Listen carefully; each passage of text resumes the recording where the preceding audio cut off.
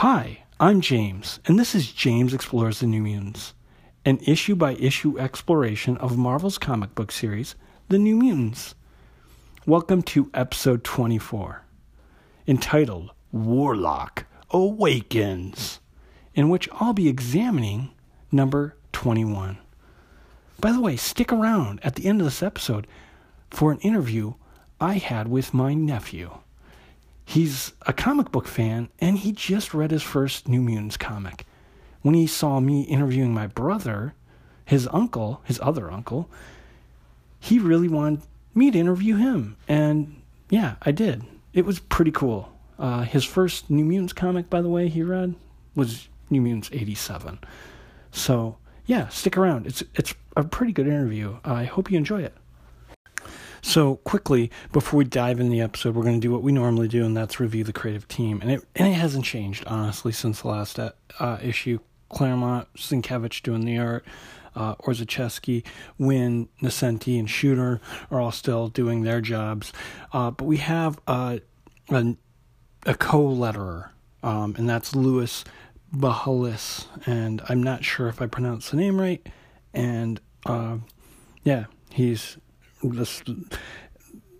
Orzechowski has an assist on the lettering in this issue, but that's our creative team, and we will dive in to this issue, New Mutants 21, Slumber Party.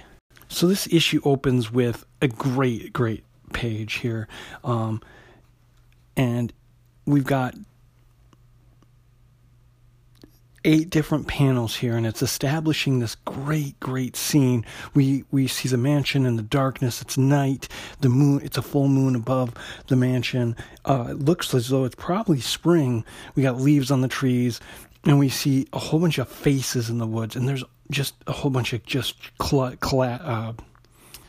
people talking. It's just people talking about this is the right place, and let's just keep walking. And they're moving up towards the mansion. It's a big group of people, dark silhouettes. We don't see who it is, and they're saying it's awful lonely. My feet hurt. They've been walking since the road, and they've been moving through the trees.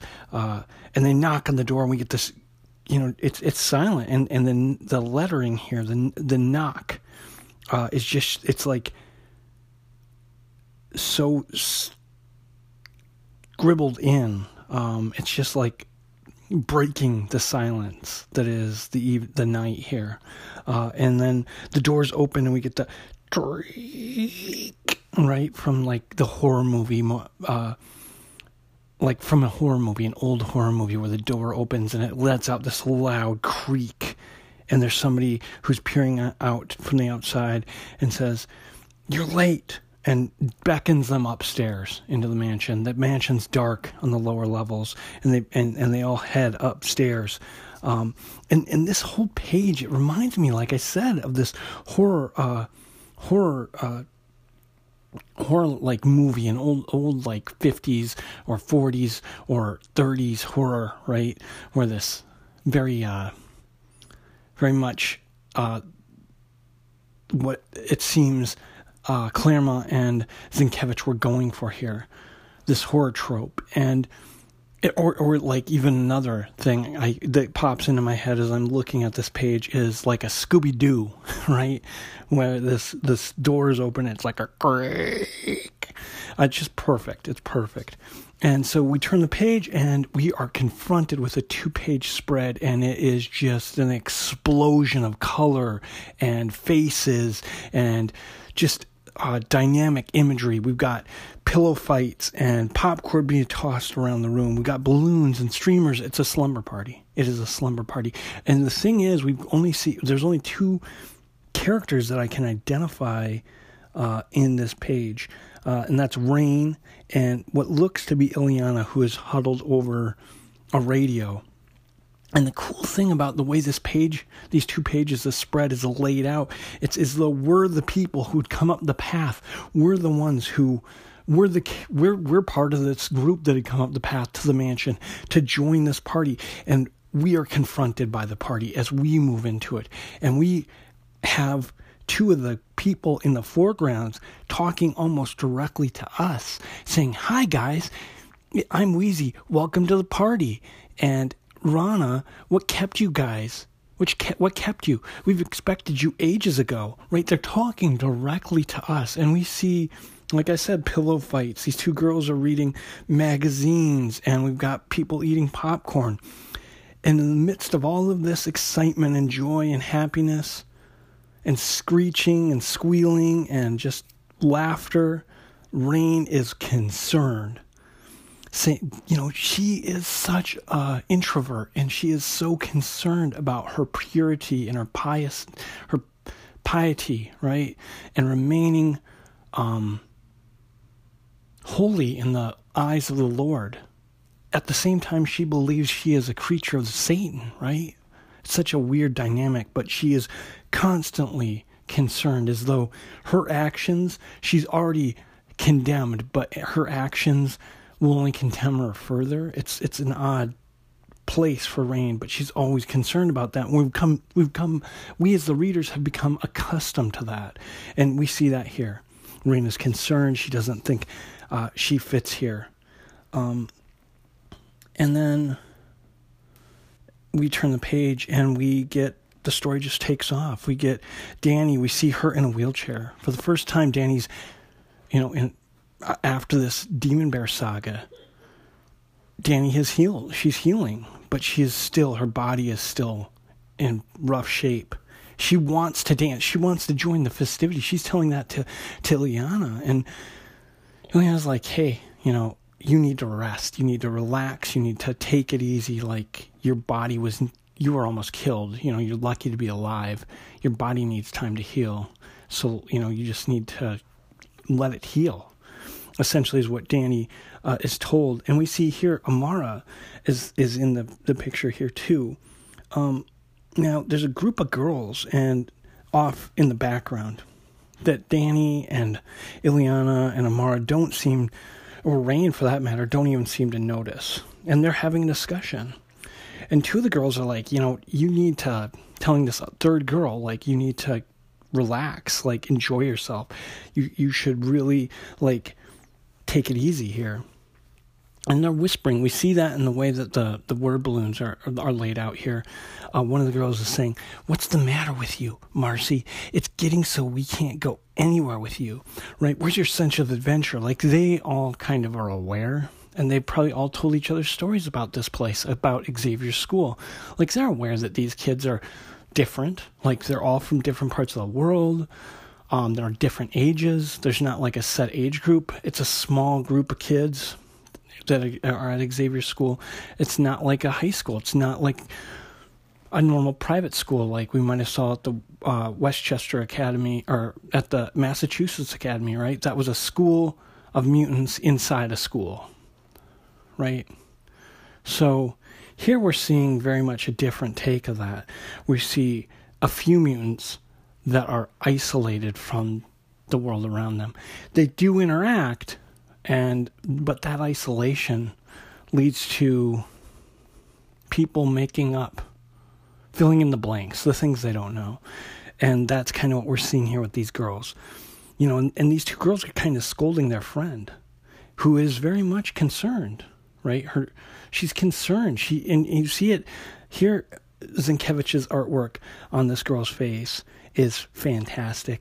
You can almost see her looking out of her corner of her eye at these strange people she doesn't quite trust, she doesn't quite understand, and she's very almost judgmental. And the way she is speaking to her friends, it's like that. It's like those kids in high school that would have ridiculed somebody else. And that's what we're seeing here, very much so. At least my take on it, my read on it, is these girls, they're gossiping, and they're content to do that. For certainly that one Marcy girl. And this is all kind of happening unbeknownst to the New Mutants, who are just kind of trying to fit in and have some fun because they've been through a really rough time, right? These last couple months have been, really rough on them. It's been a big adjustment for like Amara to come into this new place in the world.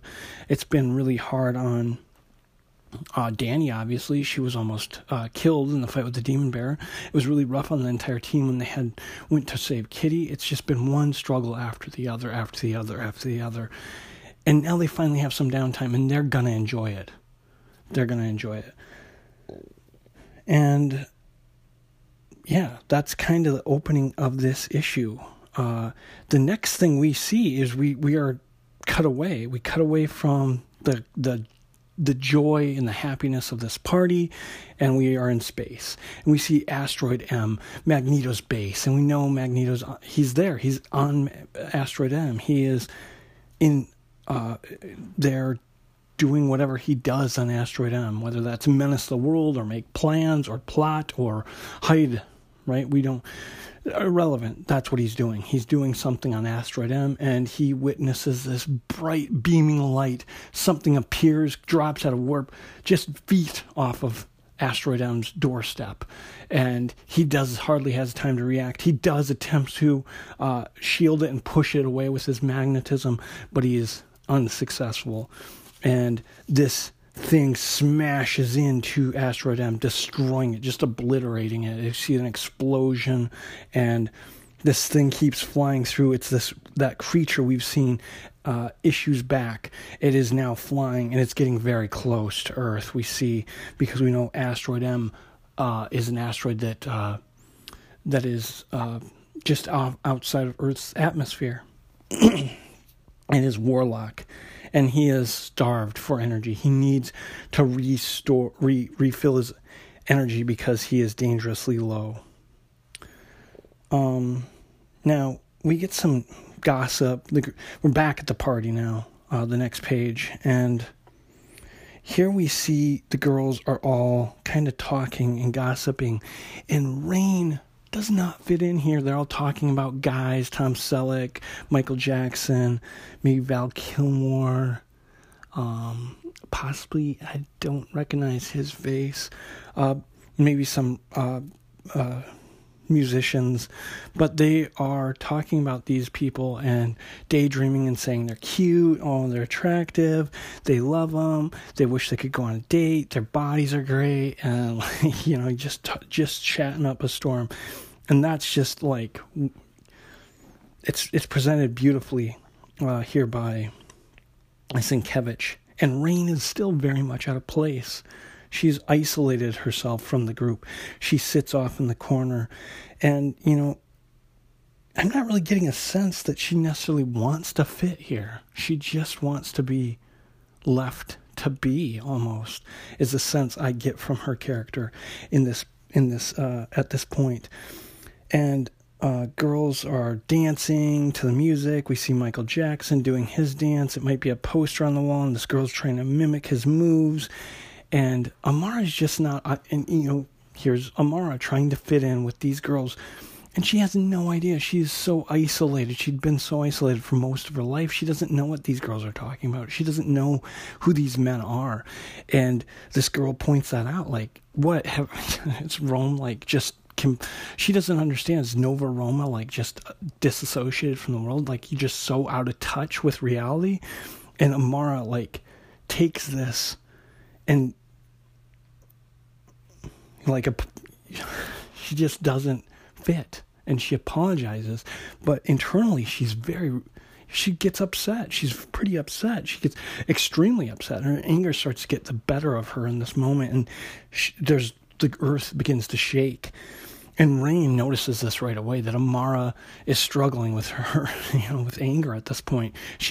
Felt like she's been ridiculed by this girl, judged unfairly, and like this girl just doesn't understand her. And this lack of like confidence in her ability to associate with the world around her really is something that Amara does not like. And unfortunately, it's not something that Claremont's really gonna spend a lot of time exploring.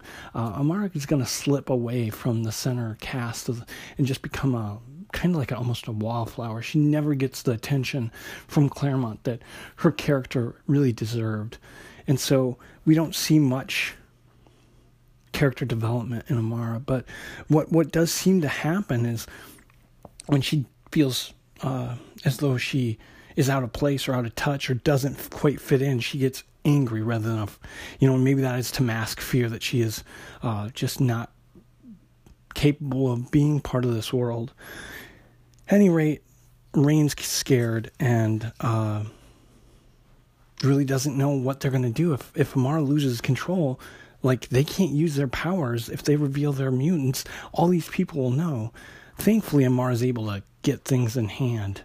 And this girl who she had been talking with, who'd kind of been blunt with her about not quite getting things, apologizes to her and says, "Hey, sorry, I didn't mean to be such a jerk about it."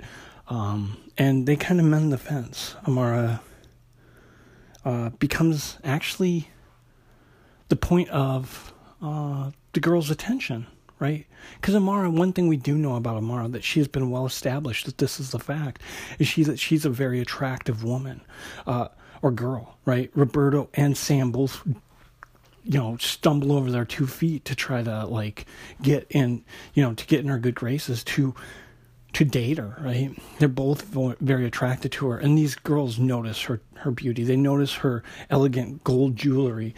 They notice her elegant gown that she's wearing, right? It's silk. And these girls are fascinated by this. And they all kind of begin to crowd around Amara. And this, this spins what is occurring here.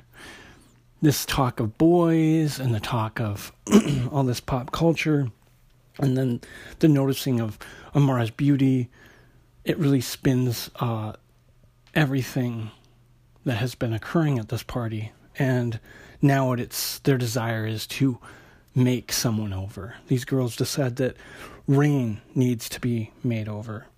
And meanwhile, Rain is just struggling here. She has been struggling since this party had begun, apparently.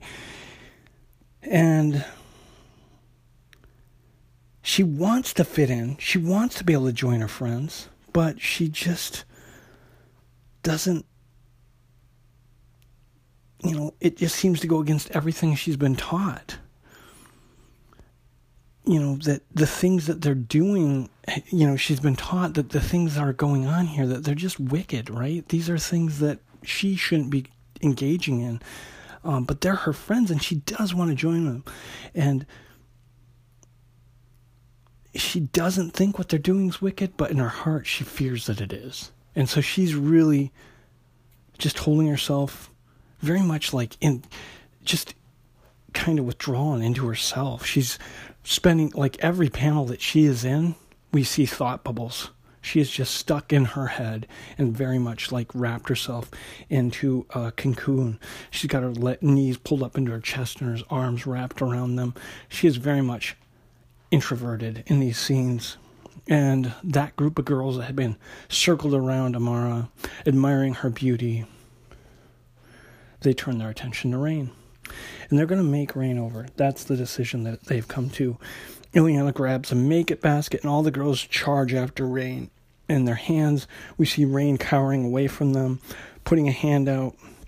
She lets out a scream, hands reaching towards her, and she begins to transform. Illyana notices this and calls to Danny, and Danny uses her psychic rapport with Rain to tell her psychically to chill out, that they're not going to do her any harm. She just needs to relax and enjoy this. And Rain doesn't transform into a wolf, and the girls do. They put tons, they make her up. They do a makeover. They put makeup on her, help her get her makeup straight. They get a new gown, it looks like. They just do the whole thing. It's a complete makeover. The thing about this, the thing that I struggle with here, is this is all done very much in a way that Rain is not consenting to this at all. What happens here, Rain is forced into it. She clearly doesn't want to have this happen, but only through the prompting of Danny, who basically Like the way Danny puts it is, relax, Firetop, you're in no danger. None of us mean you harm. Trust me, girl. Shape shift back to normal now. It's like this demand, right? Like, and like, I think that they intend well, but like, certainly is not Rain's choice. And I think, in Rain, she sees this as very much like, this is the way girls used to tease her when she was growing up. This is the way the girls, they'd get together and they'd pick on her. They'd just target her. And so this is for her, it's bringing up just these terrible associations. Now, like I said, the girls do it. Ileana and all the others, they change her. They give her a makeover. The two male members of the team, Sam and Roberto, they're returning from a baseball game, and they're reminiscing about how wonderful it was. And Roberto, it's just a great scene. And throughout this conversation, what ends up happening is their families are brought up. Sam talks about his father and his grandfather, and Roberto also begins to think about his dad and the relationship he once had with his father. And that for Roberto was a very influential relationship. When he gained his mutant abilities, that's really when his father and his relationship began to deteriorate. And then, of course, we know that Roberto's father joined the Hellfire Club, the Inner Circle, and was used to basically try to target Roberto and the New Mutants by Sebastian Shaw. But Roberto remembers this wonderful time when they used to go to games together, soccer games and theater, and they were like able to talk all the time, and they loved each other, and they were like best friends, and that has changed. And Sam tells him, given some time, he might go back to being that person. You just might have to give him time. And Roberto isn't so sure about that. Like, that's the same thing his mother told him after his own father tried to kill him and his friends, Roberto and his friends, in the jungle in Brazil. Well, this conversation never really resolves itself because the boys notice the lights on in the attic of the mansion. And so they go and they knock. They know the girls are having a party, and they think, hey, maybe they want our, maybe they won't mind some company. And so the boys knock on the door, and the door's opened, and Sam doesn't recognize the girl who opened it. We know it's Rain. And he's thinking to himself, who is this gal? She's gorgeous. And he asks for the other girls of the team, his teammates, right? He asks for them by name, including Rain. And Rain, she becomes really upset by this. She transforms into a transitional wolf form and punches Sam in the gut. And Sam drops to the floor, just with a big slam, holding his stomach, right? He's in pain. And Ileana tells him, hey, guys, this is girls' only party. You need to skedaddle, right? And so they leave. Roberto and Sam leave, both lamenting and commenting on the temper that Rain has. And Sam points out that she's got one heck of a gut punch as well. The girls are inside, and they appear to be playing a game of Ouija. They probably have the Ouija board out, and they're trying to talk to spirits, which is kind of odd, considering we have Ileana and Limbo, like the sorcerer of Limbo here. Now, Danny does her best, and does actually a really good job comforting Rain here, pointing out that, yeah, Rain might be upset with Sam, but he really thought she was just, all he saw was this gorgeous girl. He didn't mean anything by it, but he really thought she was attractive. And Rain, her naivete kind of comes out here, right? And she's like, you really think you thought I was gorgeous? Like, she's shocked by this, obviously, because she's not used to being the pretty girl. And, like, I don't know how I feel exactly about how this plays out. I could totally see this dynamic being the thing, right? We've seen this kind of in movies in the 80s, and really movies in general, where the makeover to make somebody get, if you just make yourself pretty enough, you will get whoever you want. Like, that's very much a trope in our society. It's been that way for all those, for a long time. And it's definitely played up in romantic comedies and teen movies. I don't know about teen novels, but, this idea of if you're just pretty enough, like, somebody will find you attractive and like you, and you just change the way you look and you'll get what you want. Right? And so that's kind of what's being poked at here, it seems to me. But Rain feels really bad about having punched Sam in the gut, and she's worried that he won't forgive her. You know, she's that's where she's at with it. Meanwhile, Ileana is sitting there with Lockheed on her head, and one of the other girls just is in awe that this hat that Ileana has looks so realistic. The stuffed animal looks as though it's a real, it looks so real. She's shocked by this. Meanwhile, the boys, they go down to the lake, and Sam, he's having a swim in the lake. Roberto's just, really just bummed out. He's kind of done with the evening. He's really feeling homesick at this point. He thinks it's too cold to go for a swim, and, Sam's like, I get it. You're homesick. I am too. That's what he tells Roberto. He tries to sympathize with him. And again, that before they can really get into any of that, sense of, loss that Roberto is feeling really strongly at this point with his father and being away from Brazil for so long, Sam notices a meteor in the sky. And he calls out to Bobby, pointing at it, and it crashes into the water with a big swoosh. And Sam rockets after it, diving into the water in his cannonball form. He lifts this big meteor out of the water, where he and Roberto begin examining it. So Roberto, reaches out to touch it. He's in a sunspot form, and Sam is concerned that it's going to be hot. So, he had warned him, and Roberto says, no, it's cool to touch. And the two of them, with all their knowledge, decide that they're going to take this meteor that they found in the lake. They're going to take it into the lab, and they're going to leave it, and then Xavier and whoever else can examine it. They'll be the ones to examine it because they're not confident, and they decide they're not going to interrupt the girls' slumber party. They're already told not to go in there. The girls probably wouldn't care anyway, so they decide. So they leave it in the lab, and they leave. We find out here that Sam is a big sci-fi geek, because Roberto had asked him, how do you know so much about satellites and meteors? Well, Sam, I'm a sci-fi geek. And he drops some names. Heinlein is an author of his that he really enjoys. I probably mispronounced the name, just butchered, I'm sure. And the book that he was currently reading is Door into the Shadow, which these are actual science fiction books. So, an author... Claremont was probably reading them at the time. And as they're walking away, they're talking about this stuff.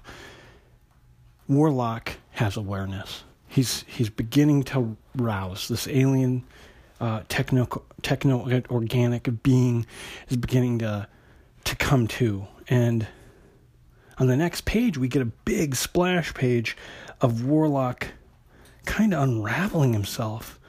And we see this just squiggly lines, this beautiful being that Zienkiewicz is certainly the creator of Warlock. He is the first artist to have ever drawn Warlock. And his Warlock is stunning. It is literally just a squiggle of lines and circuitry, and just it goes, Warlock just spills out everywhere on the page.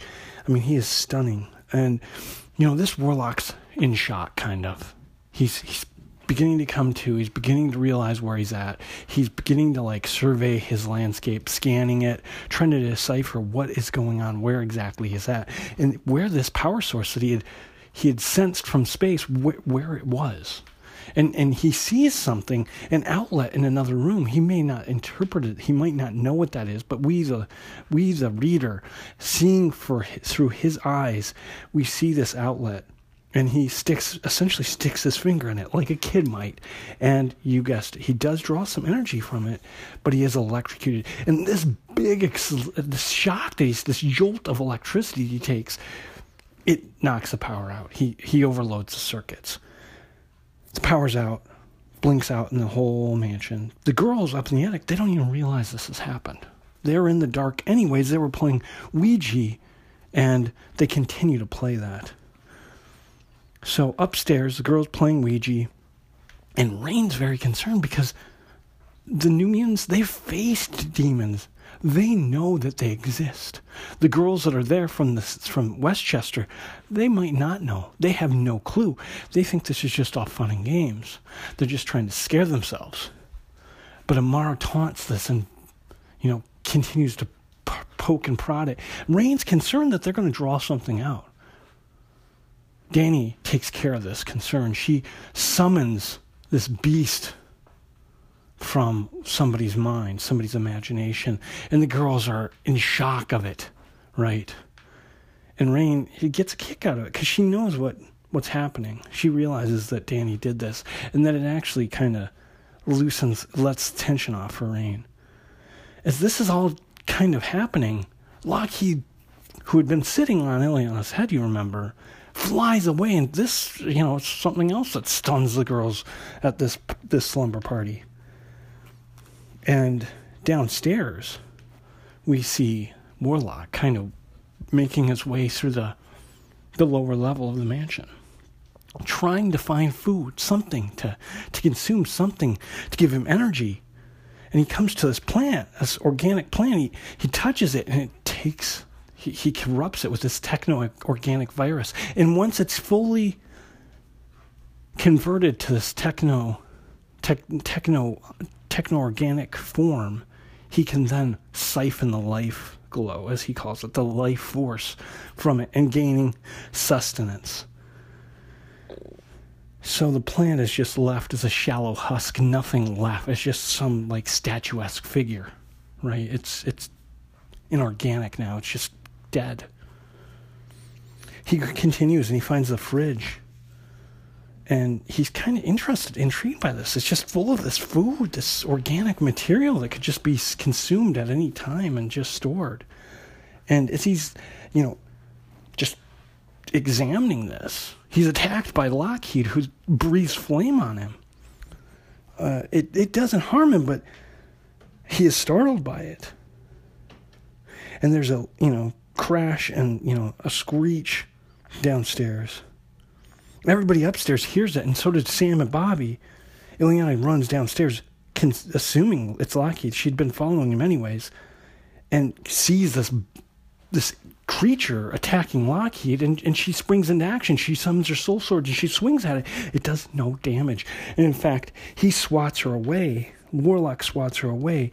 When she hits the wall, she looks down. Her nightgown's been just destroyed. And now that that silvery armor that she'd been gaining when she was fighting the demon bear, it's consumed her body again. It's protecting her. She does, however, act.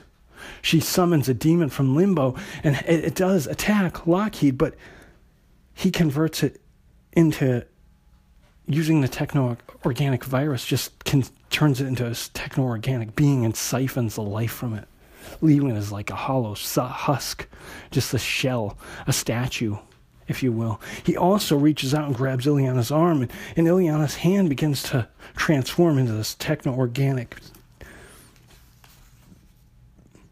She begins to become corrupted.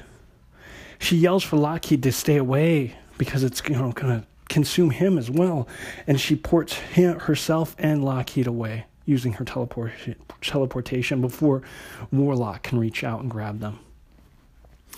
Now the New Mutants realize something's up, and Rain has transformed to her transitional wolf form.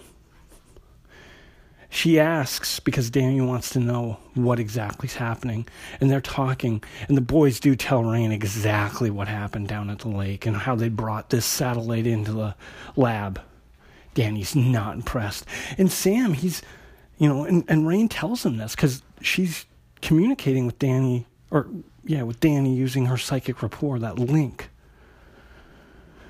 Danny's just, not happy. She's really very upset about this whole thing. And Sam really takes this hard. This is a really important moment because we're getting more from Sam than we probably really have. We've seen Sam struggle. And he'd done this at the lake too. He was questioning whether his powers would work in water. And he found out that they did. He had never tried that. So that was a success. But here we get Sam having failed. He didn't think this through. He's the oldest. And he makes a bad choice. And he tells us further we get through his thoughts, through the thought bubbles, that he's had success throughout his life. He's never struggled really before. Like, he's struggled financially. He's struggled in that his parents have struggled, financially. He's not had a lot of money. But when he tries something, when he puts his mind to something, he's always had success. He's always been met with success. He's never had to struggle and fail. He's never failed. And this is the first time he's been really faced with continual struggles and failures. And he's beginning to wonder if he's maybe not really cut out to be a new mutant. Maybe he's just a failure and that he shouldn't be here. But he doesn't have time to dwell on this because this thing is downstairs wreaking havoc. And they know Illyana and Lockheed are down there. And Rain, she changes into her wolf form. She's going to track this thing down. And she does that. She does track Warlock down to the basement. And Warlock is startled by this appearance of this wolf. And Amara's not far behind Rain. She blasts it with a lava blast. It does not harm Warlock, though. This physical attack does nothing. Sam's the next to act, and he rockets using his cannonball power. He smashes into Warlock. The two of them fly through the wall and out into the yard, slamming into a tree. Sam recovers and rockets away. He does notice that Warlock reaches out and touches the tree. It is transformed into a techno-organic transforms the tree, right? And he yells to Amara that this is happening, and Amara says she notices this. She realizes it's happening, and she knows that her lava blast won't hurt it, so she's got to try something else. And she opens a hole up beneath Warlock. He falls into the hole. Roberto's congratulating her, but she realizes this might not be enough. And she's right. As Warlock's tentacle of Warlock's rips up through the ground at her legs, it grabs her leg. Bobby reacts quickly in his sunspot form. He grabs the tentacle and he rips it in half. Warlock screeches. It's caused him pain. It's hurt him. He screeches just a terrible screech of pain and flees towards the mansion, back into the mansion. Danny's still inside. She knows what's going on through Rain, obviously, and she also has realized two girls have left the slumber party. They've been talking all night about going and exploring the mansion, and now she's not sure where they're at. And she decides she has to find them and get them back to the party. So she gets up. She's in a wheelchair, remember. She stands on her 2 feet and she begins to walking, and it's extremely painful. But she's glad to feel pain because that means the nerves are working. And she's happy that she's able to walk. But she's only able to walk a few feet, and she collapses in the hallway. She realizes her muscles are too weak to continue. And while she's sitting there, she's confronted by the monster, this beast, this alien. And it approaches her and it reaches for her, and she's terrified. She does let out a scream, but at the same time she is able to pull something from the back of its mind, something it's fearful of, terrified of. And Warlock thinks to himself, as he's screaming, shrieking, Father Magus. And just like turning into almost paper, he flies off the balcony and away. Rain finds Danny leaning against the wall and realize, they begin to communicate about what's happened. And Danny tells her she's fine. And then these two girls that have been missing from the party show up, and they see Rain, this cute dog, and they're very pleased to see Rain. The two of them communicate, and Danny tells her that what she'd pulled from its head, and that this thing is probably just as afraid of them, right, as they are of it. That it probably doesn't want to do them harm. It just, what they need to be able to do is communicate with it. More than anything, if they could just communicate, they might be able to set things right. And so what she really wants to do is find this warlock creature, but they also are going to have to get something to help them communicate. And that something is a human named Douglas Ramsey. You remember him from when he was taken to a school in Massachusetts and was a prisoner of the White Queen? Well, he's also a mutant. And his mutant ability is the ability to understand languages, mastery of languages.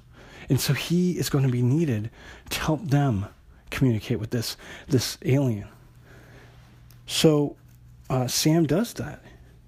He rockets off, and he's going to go and get Doug to help communicate with Warlock. Before we get to Doug's interaction with Warlock, I do want to circle back and talk about something I did kind of gloss a little quicker over than I probably should have, and that's this interaction with those two girls that had snuck away from the party, and Sam, Rain, and Bobby. So these two girls had snuck off, right? And they're trying to find their way back to the attic in the party. And they go into a wrong room. And they see Sam fly by the window. They catch a glimpse of his butt and his boxers in the back of his head. And it looks like he's carrying somebody. And they point to it. They turn and they see that demon, right? That had been transformed and then had its life glow sucked from it by Warlock. It's now like this statue. And they scream. And they turn and they see Sam, who's shocked to see them, and he's holding Amara in his arms, and she's laying unconscious. And he tells them, they need to go back to the party, that the power's been knocked out, and, Amara was also bumbling around in the dark downstairs, and she fell and got hurt, and they need to go because they're going to get hurt too. And he's really upset, right? And they do. They go back to the party. Rain turns to Roberto at this point, and she asks him if she asks this foolish as these girls had. And Roberto says, on occasions, we all do. And I love this because this kind of harks back to the beginning of the story, or Sam and Roberto's entrance into the story, right, where Rain punches Sam in the gut, and her concern and just the silliness that occurred with her interactions with the two boys. And it's not a majorly important part, but I love that we're tying back into it, and the soap opera-like qualities of this story, right? These high school love triangles that are still in play here. Anyways, they do decide, like I said, to go get Doug Ramsey, and thankfully, Warlock has headed down to the sub-basement, and he's in the danger room. He is trying to figure out the controls, trying to find a way to access the power source, and he ends up falling down into the danger room through the window, the control room window, and he's laying almost, at the end of his life there. And Sam does bring Doug back, and they're happy to see him, obviously, and Doug's at the controls trying to figure out a way to communicate, right? And Sam's standing there behind him, shirtless, just the bottoms of his uniform, basically his uniform down, leggings and the boots, and without a top. And he asks Doug, or, he says, "You're upset." And Doug's response is, "How would you feel if a supposed pal yanked you out of a sound sleep, informed you he was a mutant and you're a mutant, and he flies you to the place, to his place, to establish meaningful dialogue with a potential hostile alien?" Sheesh. And I just love that response, right? And so Rain, she asks him, what are you doing, Doug? And Doug's like, well, I'm trying to communicate, that we're the dominant species on this planet, trying to just lay out some basis for communication, trying to give him some information about us. Doug also is very shocked by Rain's appearance. he's very startled by her as a werewolf. In the same way, Rain was, not in the same way, I shouldn't say that, that's way too strong, but he's very taken aback by it. They all are. When new teammates come on, they're always terrified by these different things. And I like that because that's so real, right? And not only like mutants who are who are mutants would still have fears and concerns when they were confronted with other mutants that they didn't understand, didn't know. I love that about this book. We get that window, and that window grants us an understanding to why humanity would fear these people who are different.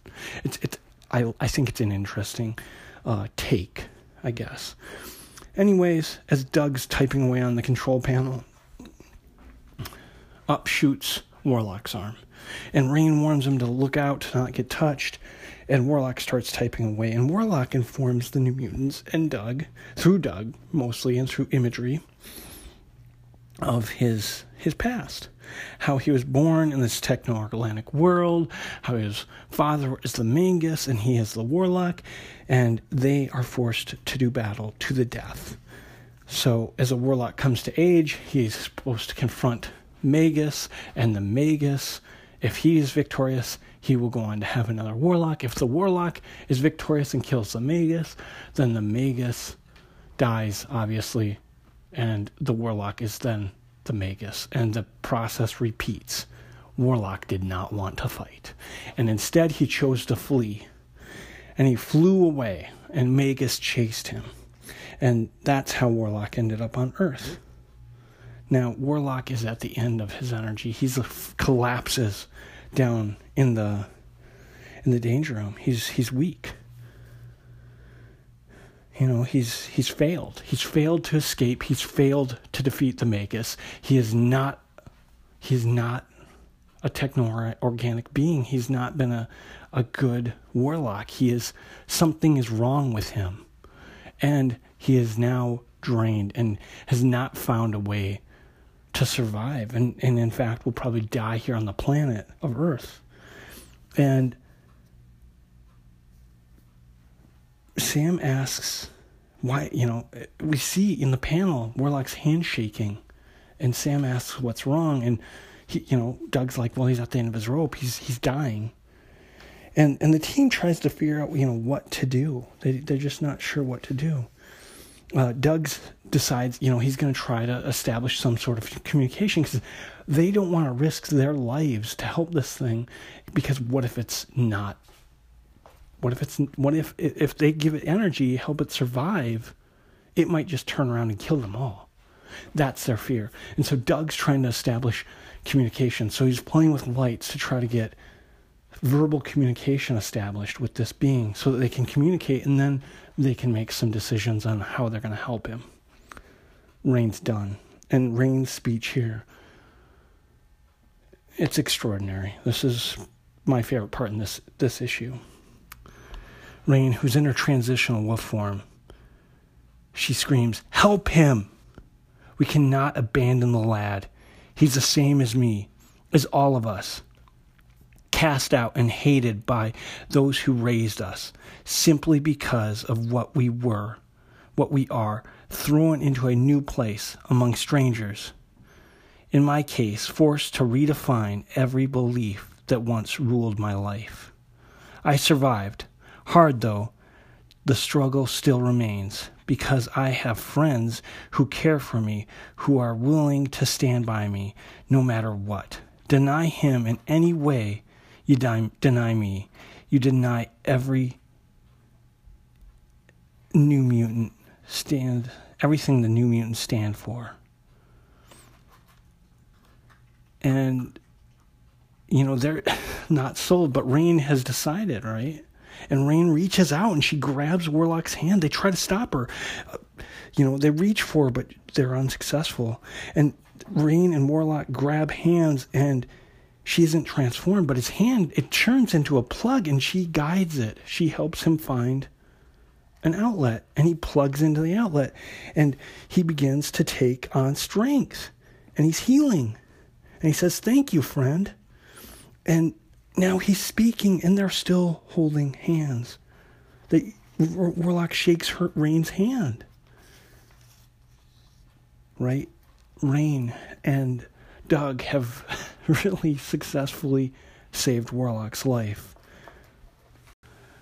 Now, later, Xavier comes home, and he's happy. He's very happy. He knows the New Mutants are, he feels grateful that the New Mutants are making friends. He knows they're going to have to clean up their mess from their party, but he's really excited that they're making friends. It's something that his other students have never had the chance to do. And as he's surveying the place, he's shocked to see the destruction, right? He's surprised because there's burn holes and damage throughout the place, and he's beginning to get a little concerned and upset. And he wonders if they were under attack. Was there a battle? And then from behind, as he's, surveying this damage and chaos, Illyana teleports in. She screams, "Nobody move! Where's that ugly critter? Let me at him!" And he screams, "Illyana." And he asks her where she came from and where she got this costume. And in this picture, you see her holding this gun and this blue, spacesuit and this bubble helmet. And Lockheed's on her shoulder. And she's so happy. Professor Xavier, she calls to him and she tells him she's glad to see him and that she's got this story to tell him. And he's like, "Well, I don't want a story. I need some answers. An explanation will suffice." And behind Xavier, as he's yelling at her, are the New Mutants with Warlock. And he turns, and his students tell him that that they know they're bending the rules, but they'd like to introduce him to a candidate for the mission to the school and the New Mutants. They know he's not human, but he needs their protection, and he needs to be taught. He needs teaching, and he's got nowhere else to go. His name's Warlock. And Warlock extends his hand to shake Xavier's. And I'm just going to read what Xavier thinks, because I think it's great. It's as good as the Rain speech. "Do I take his hand or send him away? Who are these children to make such critical decisions with neither my knowledge or consent? They are my students in large measure, what I made them. I can see from their thoughts that they act from the best of most noble of motives. If this young being is worthy of their trust, he is worthy of mine." And Xavier does, in fact, take his hand and shake it. And it's a beginning, right? This is the beginning of the full ensemble of New Mutants. The whole cast is here, right? The whole team that we've been waiting on has been assembled. And that's the beginning of Claremont's New Mutants. And this issue, this double-sized issue, is one of the best. This is one of the best issues, probably. I think the art by Sienkiewicz, the way he lays out panels, the way he introduces us, the reader, into the story, and the writing of Claremont pair so well together here, and visually and creatively tell this story so perfectly. And the opportunities for these little spats amongst this deeper threat that is Warlock and his unknown origin and his and the fact that they don't know whether he's a threat or not, it's fantastic. I love the vulnerability we see of the characters, right? Rain and of course Sam especially. And I love, what happens to Danny in the Demon Bear saga in this issue. I mean, this is Danny. This is like a prelude to what Danny is capable of. How stunningly amazing her character is. I love Illyana. I love all the characters. I love Sam. I love Roberto. I love how their friendships begin to develop and how they interact with each other. But I think of all of the cast, of all of the New Mutants, my favorite is Dani Moonstar. her character is so amazing, right? And we see the seeds of how when in the future, when she loses her mutant powers and how she still stays on with the X-Men, whether it's teaching or leading teams without her mutant abilities, she is still formidable. She is tenacious, and her leadership skills are amazing. Her willpower and her just like tenacious nature are stunning, and that is established early in New Mutants. You can see it here. You see it earlier. She is just a fantastic female character. So that is issue 21. And as I said, we're going to follow, we're going to wrap this issue up, and then we're going to have a quick interview. So please stick around. My nephew is amazing, and I hope you really enjoy the interview. We're doing a short interview with my nephew, Lucas. Welcome to the show. Thank you. So, you wanted to talk to me a little bit about your interest in comics. Mm-hmm. And let's just start with a really basic question. What's your favorite comic? And maybe who's your favorite comic book character? I'd have to say my favorite comic book character is Spider-Man because he's just my favorite superhero. And I really enjoy his comics, but my favorite comic is a Spider-Man comic. It is The Amazing Spider-Man, Volume 2, 35, the 35th book in the series. Cool. Yeah. So what about Spider-Man is so interesting? What do you like about him? I think my favorite thing about him is he's very athletic, he's funny, and I think he's just cool, and his abilities are awesome. I just always liked him for maybe 2 years now. Hey, that's for you. I mean, you're still pretty young. Yeah. 2 years is a long time of your life. Yeah. So, yeah, no, that's cool. I think Spider-Man for a lot of people was a first. For some people, it's their favorite comic book character they ever saw. Yeah. For some people, it maybe was their first character that really drew them into comics. So however you go about your future interest in comics, Spider-Man will always kind of be a part of that. That's kind of cool. Yeah, he has been with me for a long time now. That's all right. That's awesome. I'm glad that you like him. Mm-hmm. So let's talk a little bit about comic book movies.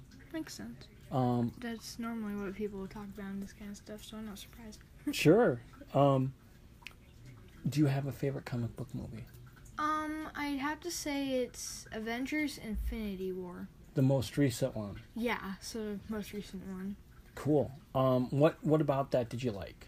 I thought that all the comics that was summed up for it, I've always thought that their idea for the movie was really good, and I actually understood quite a bit.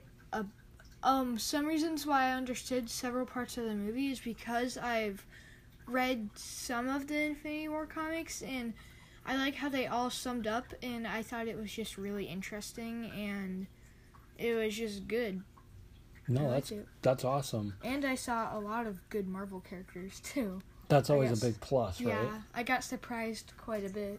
Yeah, being able to see the characters on the big screen, larger than life, is pretty amazing, isn't it?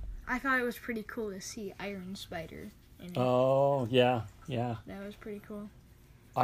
To be honest, to be fair to the listeners, I haven't seen the Infinity Wars yet. Sorry no, if I you're spoiled fine. anything. You didn't spoil anything. Okay, so it's been out a while.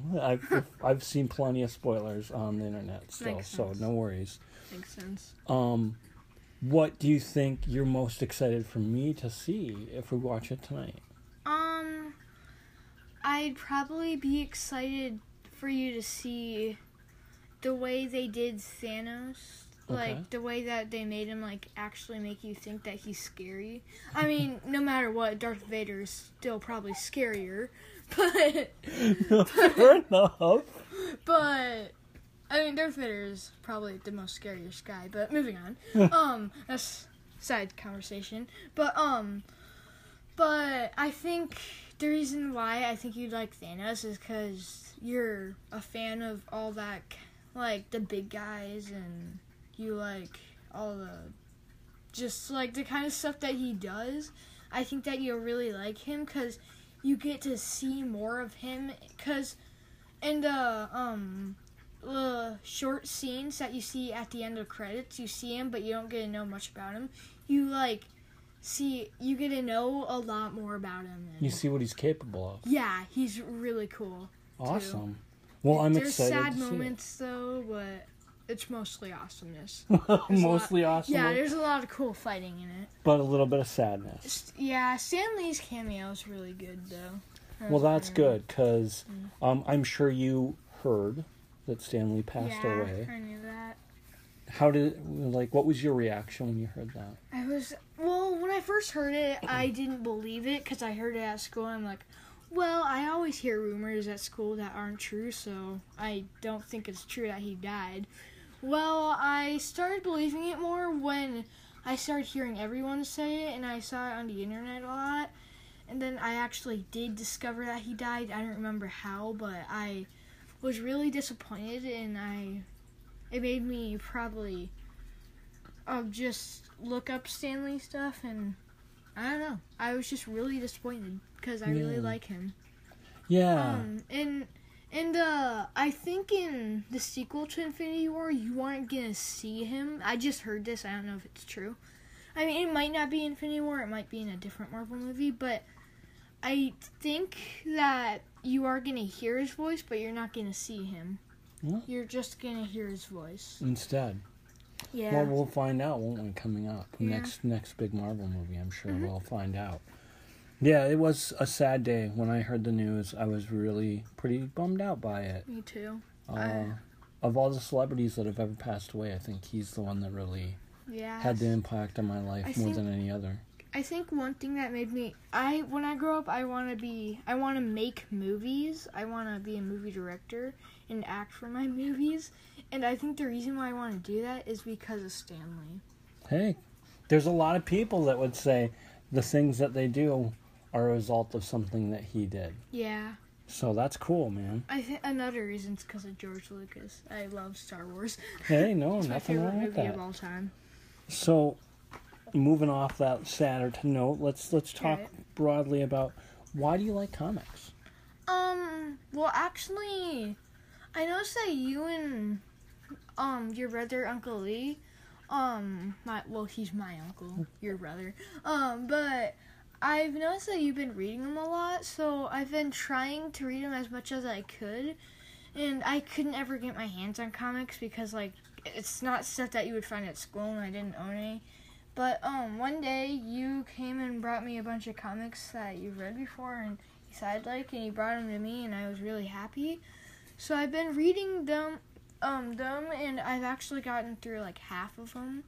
But then this year when my Uncle Lee came after school, I think it was like the day after that, but we went to Mayhem Comics and I got quite a bit of Spider-Man comics. I think there were only Spider-Man. Well, no, I got a Hulk one. But yeah, and I've read almost all of them. I haven't read the Hulk one.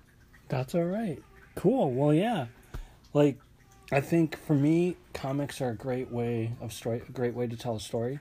Lots of, some reading and some pictures. Really displays the action. Pretty awesome. When I tell stories, I normally do it in comic ways because normally, like, when you just see words, people don't really read it because they're like, oh, that's not interesting. But when it's like a graphic novel or a comic, they're like, oh, that's cool. I think that's kind of interesting. I'll read it. So then I'll get more views out of it. So I like to do comics best. Cool. So, you bought a New Mutants comic today, correct? Yeah, the New Mutants. I just finished reading it like 5 minutes ago. Yeah, it's not five.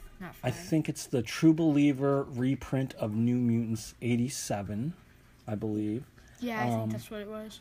What did you think of that? I thought it was pretty interesting. I haven't read any of the New Mutants comics until now. I thought, so it was new for me. I I liked the way they introduced the characters. It was pretty interesting. And I also liked how they did Asgard. But I think my favorite part about it was seeing, what's his face? I always forget his name. Cable. Yeah, Cable. Cable's my favorite character because he's just a cool one and he's new. Another reason is because he's new and I like the new Marvel things. But I think Cable's really cool because he has all those guns and he's big and he is just a believer. Cool. That Cable character, he was designed by Rob Liefeld in the late 80s, close to the 90s. So Cable, from that book, he's going to go on to have a career in X-Force, which is about another 100-issue run. And then he's going to be having impacts in especially X-Men books. So if he's a character you're interested in, you could he's a character you could kind of follow. With some of the Fox movies that have come out, though, especially Deadpool #2, books he's in may be a little more expensive than they would have been a couple years ago. But if you're interested in him, we could definitely try to find some Cable books for you. Yeah. Cool. Well, I really appreciate you taking the time to sit down with me and have this interview. Yeah, this was really fun. And, if New Mutants is something you're interested in, we can definitely have you read some more and have you come back on the podcast. That comic was really short, I just want to say. That was kind of short. It is a shorter issue. Those reprints, I don't know if they're as long as the originals, but yeah. Cool. Well, thank you again. Yep. Thank you. James Explores the New Mutants is, as always, recorded in Iowa City, Iowa, and is produced by myself using the Anchor app. New episodes are published every Wednesday and can be found wherever podcasts are available. You can reach the podcast on Twitter at Explore New Mutant, via email at explorethenewmutants@gmail.com. Visual companions to the episodes are available on Facebook and can be found by searching James Explores the New Mutants. Another great way for you listeners to interact with the podcast is via the Anchor Voice Messenger. This allows you to record minute-long messages that are then sent directly to me. I can then place those messages directly into the podcast. It's awesome. You can ask me questions and your voice will be played on air. So if you have questions, thoughts, please don't hesitate. Reach out. Let me know. Otherwise, thank you for listening as always, and keep reading those comics.